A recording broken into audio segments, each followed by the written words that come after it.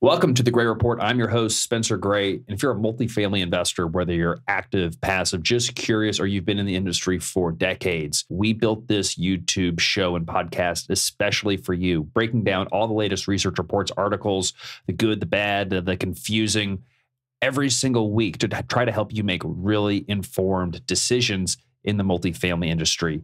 Great reports today from CNBC, Federal Reserve Bank of Cleveland, Fannie Mae, Rent.com, and also a release of the Gray Report National Rent Tracker. Matt's got some updates for us. Excited to get into it. We're getting into the new year. Merry Christmas. Happy holidays. All right, let's get into the report.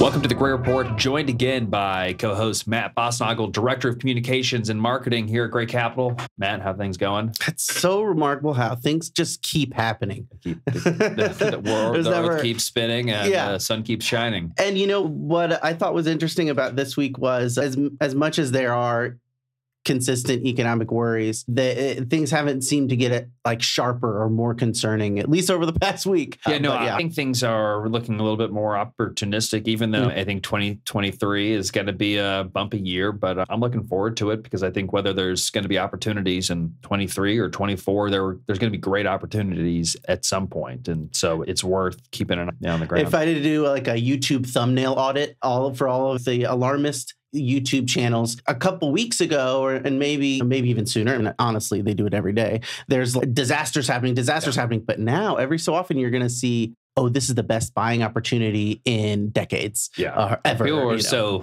used to and numb to the doomsday. Yeah, nothing's going to make you click more than the end of all. Now all of a sudden it's like, oh, somebody has a positive opinion about the future of the economy, like a nuclear bomb of an opportunity. That's what people want to. That's what I asked the AI or generator to make a happy nuclear war. And the outcomes were interesting. But it's fascinating because in the market right now, we're still far. Buyers and sellers are still far away, and part of it is adapting to the new realities economic that we're living in. And I think we're in a higher inflationary environment. I don't think it's going away. I think inflation's going to be coming down, but I don't think it's going back down to 2%. And so getting out of the positions that we were in the way you would look at the market back in the past 7 or 10 years of low inflation and low cap rates and low interest rates.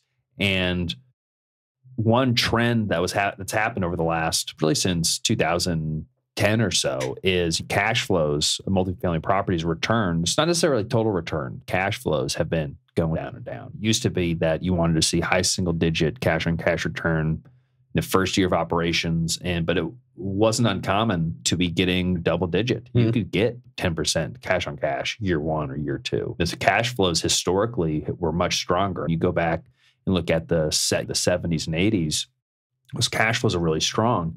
Now you had to hold on to the property for a longer period of time because what wasn't there was the appreciation. The cap rates are much higher. And so it was a much longer term play focused on cash flow, which we've always been focused on cash flow, but I think we're returning to that. And because the reality is the discount rates have changed, we're in a real yield environment where bonds actually are yielding something. Past, again, years, it's like, what was the point of bonds besides some weight and balance to your portfolio? I mean, they've been performing horribly, but they also had been yielding next to zero. But now all of a sudden, you get 4% out of a treasury bond. You can get 6% out of municipal bond. You can go to high-yielding corporate debt. You can B grade, and you can maybe get 9%. And for a multifamily, cash flows for multifamily property should track closer to that kind of corporate debt yield because you're getting more return on a multifamily investment because it's equity and you have upside in addition to that, but you want to be paid while you wait. And so the times of accepting lower cash flow, 5%, 6%, 4%, 3%, or no cash. I mean, there were groups in the last couple of years doing deals with no cash flow, negative cash flow. But it's going to appreciate. We're going to sell it for a lot. In that was successful for a period of time, but that's just not the world we're living in right now. And so you've got all these sellers who need to sell, and they really don't like the idea of selling at high cap rates. Yeah. But that's just the reality. And so the gap between buyers and sellers, the bid-ask spread has narrowed. It was maybe 150 basis points. Cap rates maybe at 4.5, and people were like, I'm more at high 5, 6 cap. Now brokers and sellers are closer to 5.5, and the market's going closer to a 6. And a year ago, to say to a lot of multifamily operators, cap rates are going to be close to 6% when they were at 4, that's hard to process. And they don't want to believe that. And a lot of them still don't want to believe that because their buddy sold a deal for a 4 cap a couple months ago. And now the offers come in and it's mid-high 5s and 6s. So it's going to be interesting when there will be a point where buyers and sellers are meeting in the middle. We're not there just yet. I bet that moment will be the shortest time period possible. And then I think cap rates are going to go down within a range depending on inflation. But that will be, there are already people that are tracking loan maturity and when things are coming due and which have floating rates and all that kind of stuff. But this will probably reward a little bit of a minute focus on whatever your market is and a good relationship with brokers. And just so on that topic of just different environment, different world in the last decade or 2 decades, and adapting your strategy. One example of that, and it's a little wonky, and at first it was hard to connect the dots, but talking about this news out of Japan this week of where Japan is changing their yield curve policies. And if you know what the yield curve is, it's basically the different rates and maturities of different bonds. And historically, the longer maturity of a bond, and we're talking about government bonds, U.S. Treasuries, the longer you have your money tied up, the higher the interest rate that you're going to get paid for having your money tied. So it's, I'm going to wait for 10 years. I should get paid a little bit higher coupon 1 year, 2 years. You were talking about how, so Japan seems to manually dial this in. Yeah. Why doesn't, and now I'm going to portray my lack of knowledge of the bond market. Why doesn't the U.S., if it's a U.S. bond, why doesn't the U.S. say? I'm just talking about government bonds in general curve. But so every country issues their own treasuries. And so this is not for U.S. bonds, this is Japanese bonds. Yeah, I know. I was just comparing it like. Why doesn't the U.S. do yield curve control? Yeah, or why don't they? Yeah, exactly. So that was a big debate back in 2020. People thought that the U.S. was going to start instituting yield curve control. And they do in a kind of a backdoor way with if buying U.S. Treasury bonds. If they're a big buyer of Treasury bonds, they can move the yield and the price up and down. But they don't have a set policy of the Federal Reserve doesn't come out and say, we are trying to have the 10-year be in a range of 3.5% to 4% like they do in the Fed funds rate. They set the Fed funds rate. But Japan does. They say we want the 10, so it's been like negative for a long period of time. We want our 10-year Treasury to be between -1% and -50 basis points. And this is because Japan is a very mature economy, very slow growing. So they've had deflation for decades. They've had declining population. They've had a very old population that's not very productive. And so it's been an experiment the past couple of decades of they have the loosest monetary policy in the entire world. And quantitative easing, just the money printer has just been going off because they have so many deflationary forces that they're like, we'll just throw money at it because we don't have any more land to build and our population's getting older. We don't have to worry about inflation. So let's just print money. And so they've been doing that for the past couple of decades. And so they want their cost of capital to be as low as possible so people continue to invest in Japan. You can do projects in Japan. But even so, the point of all this, why we're talking about it, is that for Japan to now say we need to move our range of our 10-year bond to a higher range means that they're facing enough inflationary pressures where they see that for an extended period of time, we're going to see higher rates of inflation. Yeah. And it's another symptom of the global economy transitioning to a era of higher real yields and higher inflation, because we live in a connected global economy where asset classes everything's correlated to some degree. Something's less, something's more, private markets, public markets. But the yield on real estate, commercial real estate's a big business. It's the hyper-local and it can get incredibly granular, but it's still connected to Japanese tenure in some way in the global economy. And the Japanese yen is a very important just global benchmark in currency. The dollar-yen pair is very important in Forex and just global economics. And I'm not an expert, but just knowing that they are all very much interconnected. And we're seeing the entire global economy shift to this higher yielding environment. And that's why I'm saying for multifamily properties, not accepting 5% cash on cash or 6% cash on cash. even 7% cash on cash. You see a higher yielding. We need to see appropriate risk premiums because of the higher discounted rate and the higher yields in other alternative or investment that produce yielding cash flow. It's bottom line. It's a numbers thing. And I look at this, and this could be there's some great capital and maybe another firm of where the firm's just doing deals. We need to do deals because we have to get fees and all that. And that's great. But if you look at it from an investor standpoint, and not just I want to invest into apartments, but I need to allocate my capital, my resources in the most efficient place possible, you need to have the appropriate yield and returns. And that's why we're driving the owners that we're talking to and brokers that we're working with of this is where pricing needs to go. And we're a buyer, but it has to be relative to the cost of capital and global economy. And maybe, so then if it was a different situation, maybe if interest rates were not as high, you would adjust that strategy, or if interest rates weren't as high, we'd be able to get higher yields. Yeah. And with inflation, with growth, which the rate of growth it's pretty uncertain right now. I think we're seeing a decline in rent growth over the last couple of months. But that's correcting off of, 2 years of incredible growth. I think we probably have some pent up demand. I think the housing market's probably going to pick back up in, 24, 25, and it will include the rental market. It's right now we're in a phase of price discovery. And I think that our compass, our sextant has to be pointed towards higher cash flow. And looking back not too long ago, again, a couple of years ago, where cash flows were. And everyone's gotten used to, 6% cash on cash. We need to be back to the 8%. For the longest time, 8% preferred returns, that was the pretty standard pref hurdle in private equity and multifamily. Yeah. Wouldn't do a deal that couldn't hit that 8% hurdle. But didn't even want to accrue any pref. It's hard to realistically do a deal in the last 2 years that would throw off 8% when we've done it deals. But to get 8% year one, it was tough. You could do it, but it's hard to project without just speculating a lot. Yeah. So I think we're reverting back to a time that it'd be somewhat familiar. And there's going to be folks that are stuck on the short-term high IRR investment thesis that was very profitable the last couple of years. Yeah. And who knows, but I think that's going to be tougher to do going forward. What I was trying to get out of you is I'm sure that we're adapting, right, to different situations. And it's not a one size fits all. Maybe it doesn't pay to always think about it like a long-term mindset. Yeah. But I bet that there is a threshold beyond which, like, you don't want to get too short term, even if going's great, because you could find yourself in a big problem. I always think of it as musical chairs. It's like, it's fun. It's a good time. Everybody's dancing.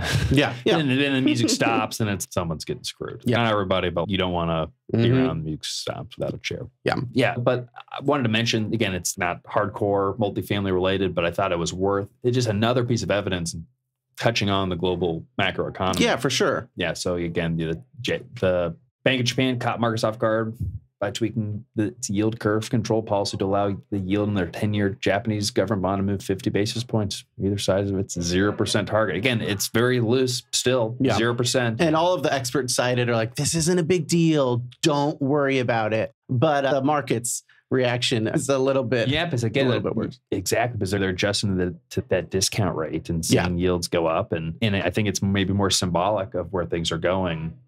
And again, another just piece of evidence than anything, or not necessarily negative. It just is. It is what it is. Yeah. Yeah. All right, Matt, where do you want to go to next? There's a really interesting working paper from the Federal Reserve Bank of Cleveland. And this may be one of the cases where I may suggest that there's a recent Bloomberg article that summarizes it a little bit better, because the paper itself is heady and abstract. It's like even the headline, even the title is like disentangling rent index differences, data methods, and scope. Yeah, I think it could use a little razzle dazzle. I thought, how do we pick a title where people aren't going to read it? Yeah. Inflation bombshell. This one weird metric is off by an entire year. Fed quietly develops a new inflation measurement. This one trick that the Federal Reserve doesn't want you to know. I've been baited into the word when they use the word quietly. Like, what are they quietly doing? I need to know. Quietly, just, Yeah. But yes. Okay. Maybe that's why they know. Yeah. So the metric, this inflation metric, is rent, of course. And while this is a working paper, it has the depth and rigor, really, to signal that this... That means they're still working on it? Yeah. They've done a lot of work already. That's for sure. And you need to do a lot of work to grok some of the figures and ideas that they lay out here. Definitely signals that it is definitely signals that that some smart people are really, it's an academic style paper. It's got, they've got weights to different rent measurements. They're referencing appendices. They have 6 decent footnotes in the first 3 paragraphs. So have we not copied all this and dumped it in the ChatGPT? Not yet. Okay, not yet. Right. I did have a thought. It's like, I was mostly finished with it. I was like, you know what? No, it's fine. Yeah. I don't have the means to determine whether like the article itself is like 100% valid, but I trust it. Stylistically, it has the look and feel of a scholarly paper.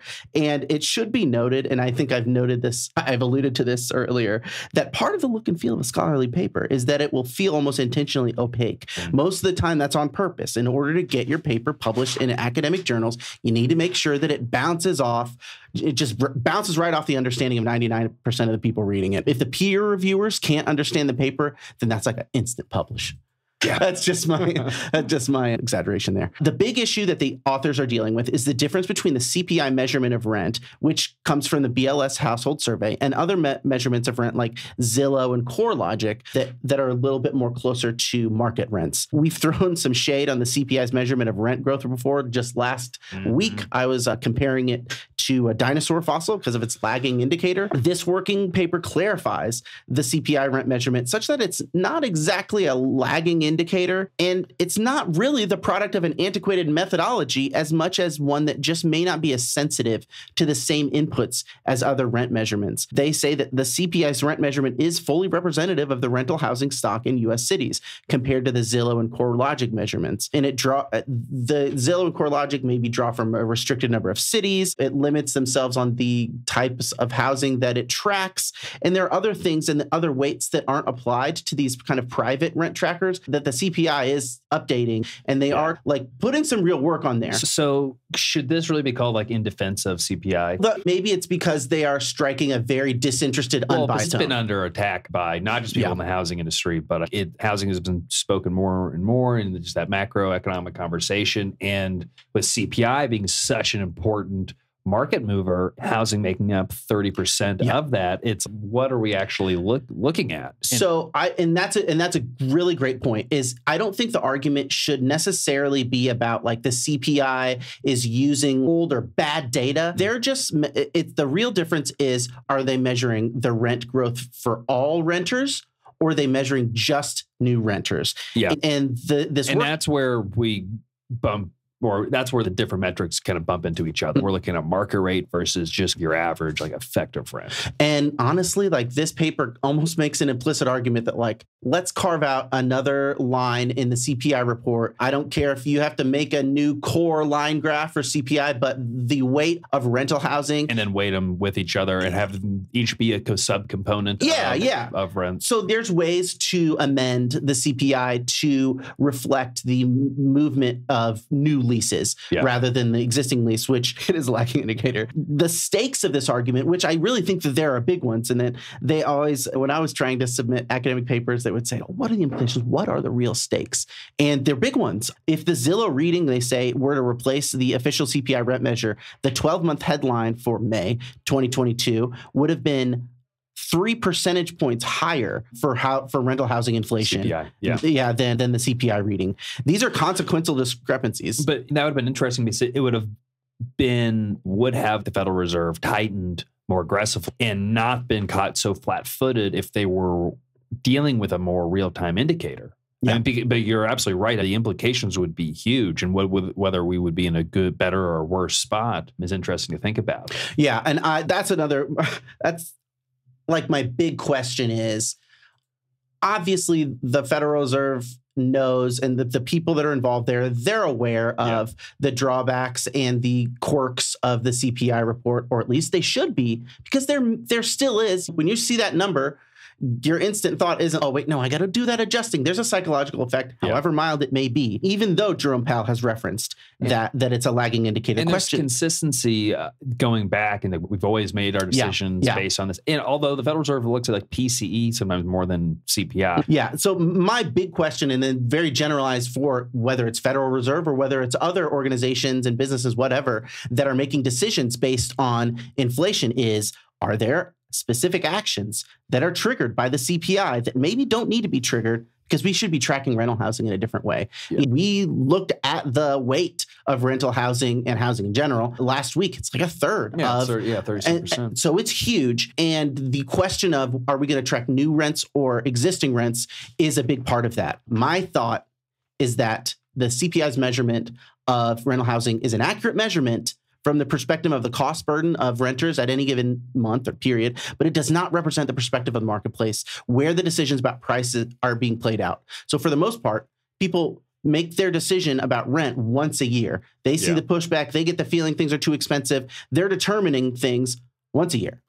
Yeah. It'd almost be like taking what's your average spend on gasoline throughout the year. Exactly. And they're only making it once. Yeah, exactly. Let's pay for all our gas once a year. Lock in a price. Yeah, you lock in a monthly payment. Or you have to go back and you'd be like, okay, what have you spent on gas like every week for every 2 weeks for the last year? And then we'll take an average. It's like a rolling average or something. Versus prices that are negotiated or that change if you're paying at the pump. Instead, if you do it every time you pay at the pump, then that's a lot different. And it almost is, it's 12 times less. I wonder if you could sell, obviously, gasoline futures absolutely exist, but like on the consumer level, I wonder if you could pay a premium to lock in. Like a subscription model. That would be cool. Like you lock in. You already get a little discount for the BP card. But I'm talking like locking in your price. Yeah. If gas is cheap, you could buy 1 year, you could lock in, pay a premium. Do that on like at an ad hoc level. Just fill my tank more when it's cheaper. But that's a really good idea. For a year or if, I don't know. All right. If someone has already solved this problem, please lay it in the comments and explain. Some of that could be helpful for markets, but I don't know. Maybe. But back to my thing is like, yes, okay, so you're paying for rents every month. They have a little less agency on the feedback every time you're paying rents for 11 months out of the year. And so if you're renewing, it also muddies the waters a little bit since you're not picking between two different apartment units. You're weighing the cost of moving and the landlord is weighing the cost of getting a new renter to replace you. And in as much as two apartments are able to be compared to each other, having pricing decisions based on the choice of one newly rentable apartment unit versus another newly rentable apartment unit seems like a cleaner comparison. So if you're just doing that, if apartment rent was, again, like gas prices, then the CPI measurement of rents would make sense. But if you want to get to the closest measure of people's decision-making of both landlords and renters. Landlords thinking, oh man, things are too expensive. Maybe you got to dial it back because I'm getting this feedback. Or new renters thinking, oh, this is too expensive. Maybe I got to go somewhere else. Then go with new rents. And I think that communicates inflation because we're dealing with marketplaces here and people's savings and people's impact is one way to look at it. But if you're making monetary policy decisions, I think that you need to get as close as you can to decisions. And do you expect, Matt, the Federal Reserve to change the way that they are calculating rents in CPI? That I guess this may be a first step in discussing it. Yeah, I think it is. And this is originating from the Federal Reserve Bank of Cleveland. So I'm thinking at least they have the ear of someone and there is some institutional impetus to somebody to at some point was like, we need to look at how we're they're funding whoever's writing this. Yeah. And to wit, the authors of this study have actually made their own rental trackers, a couple of them in the spirit, I think, of the Gray Report National Rent Tracker. Yeah, which is really the more of the leading source. And actually, there's been some speculation, Matt, I don't know if you could add any color to this. Federal Reserve Bank Cleveland may be kind of just following in her report's footsteps, seeing what we're doing. You can read between the lines, and there are a lot of lines to read between in that report. It's almost like a little too bit of a coincidence. Too cute by half. But I think, man, this is great. I love this because this is really just a quick, short snapshot from July 22 to November. But and you see every single source tracking downward for rent growth besides CPI. CPI is moving in the opposite direction. Yeah. And if you look in some of the charts that are in that working paper, you can see a similar like an echo effect almost. Yeah. And actually that's where one of the better parts of that study is. It's on page 21 of the document. The report shows more at a glance. They had these figures 1 and 2, more at a glance than I can describe with piles of paragraphs. It covers the ACY marginal rent index, which is really like the most volatile one. And they don't discuss it at length in the paper, but I am really interested in the comparison with Zillow, CoreLogic, and the CPI measurements as a basis of comparison. It's a little more interesting to see, for instance, how noticeably CPI lags the other rent measurements, or how much the Zillow index jumped in 2021 compared to the other trackers.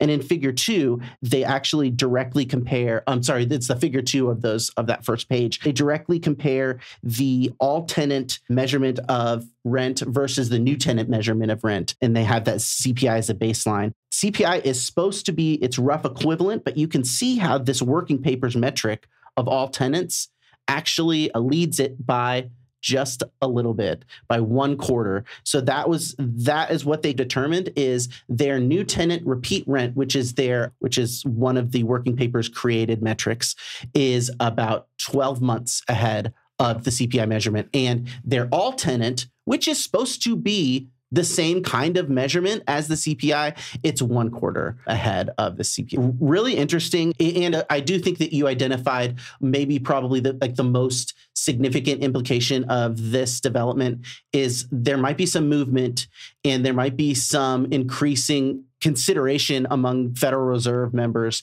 that we got to stop. We got to stop looking at this old rent stuff. Yeah. But that's just my opinion. I think it's definitely in the conversation, and it's established fact. Yeah. I keep running into this. 71. All right, Matt, let's get into this report from Fannie Mae. Fannie Mae. What's going on over there, Fannie Mae? So the Fannie Mae, and you can click their multifamily market commentary. Every month in this commentary, they pick a different development, a different aspect of the multifamily market. Sometimes it's a general overview, but a lot of times, like one month they did construction and renovation. But this month in their commentary, and there's a link to the PDF in the link that we'll provide. This month they cover some kind of demographic shifts. And honestly, when I think about the long-term prospects of the housing market and really of housing in general, I keep coming back to this idea that we are on the verge of some enormous demographic shifts. And yeah, this shift isn't going to be felt and is not being felt like someone flipped a switch, but even gradual changes are going to have a big impact, especially when we're talking about baby boomers. In the 10-year time span, again, these are talking about baby boomers, but in the 10-year time span they cover, I've been thinking a lot about shifting numbers of the 18 to 34 cohort. Around the end of this decade, we could see a dip in apartment demand correlated with lower birth rates during the Great Recession. This possibility has been noted in some long-term projections. I haven't seen some, but it's been included in a number of different factors that are projecting what property values or the multifamily market or housing demand. Or really, the last time I heard it mentioned was like colleges are getting a little bit scared of what's going to happen in 8 years when all of these kind of recession era people are coming of age and demand really drops off. But I think that's the same kind of age demographic, maybe 4 years younger, whatever, as apartment demand. I think the jury is definitely still out on that. And it may be a marginal difference, if any, because I was looking at birth rates and it doesn't seem like there is a clear dramatic drop off. Well, wasn't there kind of a change in that story recently where actually birth rates like surprised to the upside? Yeah. So during the pandemic there was a little bit more of an increase in more than people predicted. So depending on how you slice it, things could go differently, but it definitely is something I'm thinking about how the millennial cohort is bigger than Gen Z and that following cohort after Gen Z, that may be a little bit smaller still. So we're still dealing with a little bit of a mystery and a little bit of an echo, the reverberations of the baby boomer generation. I said, any change related to baby boomers are almost always going to be more impactful than piddling Gen Zs or Gen Ys or maybe even Gen Xs, which they always get left out. That's why I love them the most. They're just doing their thing.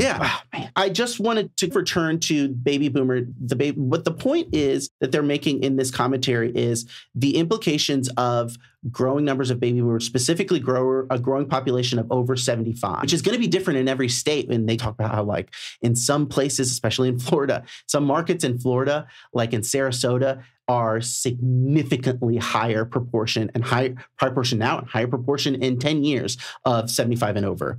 Now, I've heard that like snowbirds, they come down and then they go back for their waning years. But at some point, then you have to go back because you need to be closer to family. Like kind of support and systems. Just moving around a lot. But it's going to be over the next 10 to 15 years, it's going to be a dramatic change just to demographics and the economy in so many different ways, from wealth transfers from one generation to the other, to baby boomers selling small businesses or large businesses, to moving to retirement or back home to be with family, to just less people with the largest demographic, with second largest now to millennials, just if they're not already out of the workforce, which we already saw an acceleration of that in COVID, but there's going to be a lot more exiting the workforce over the next couple of years. Well, and I think too, the implication they directly point to is senior housing, whether it's like a skilled nursing facility where it's really plugged in as a nursing home, or it is gradations of those communities. A lot of different options, whether it's just 55 up and that's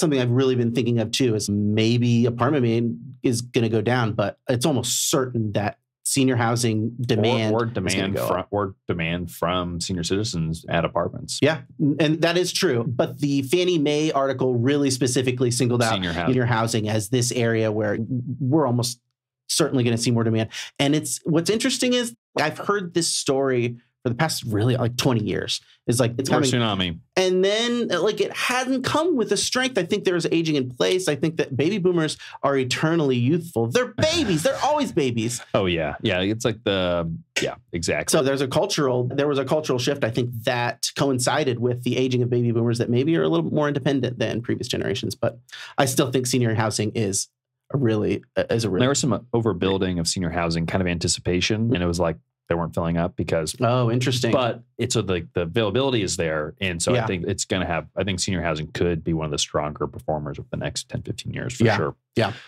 All right, Matt. We've got one more report from rent.com. I snuck in a little rent report. That's a Christmas gift.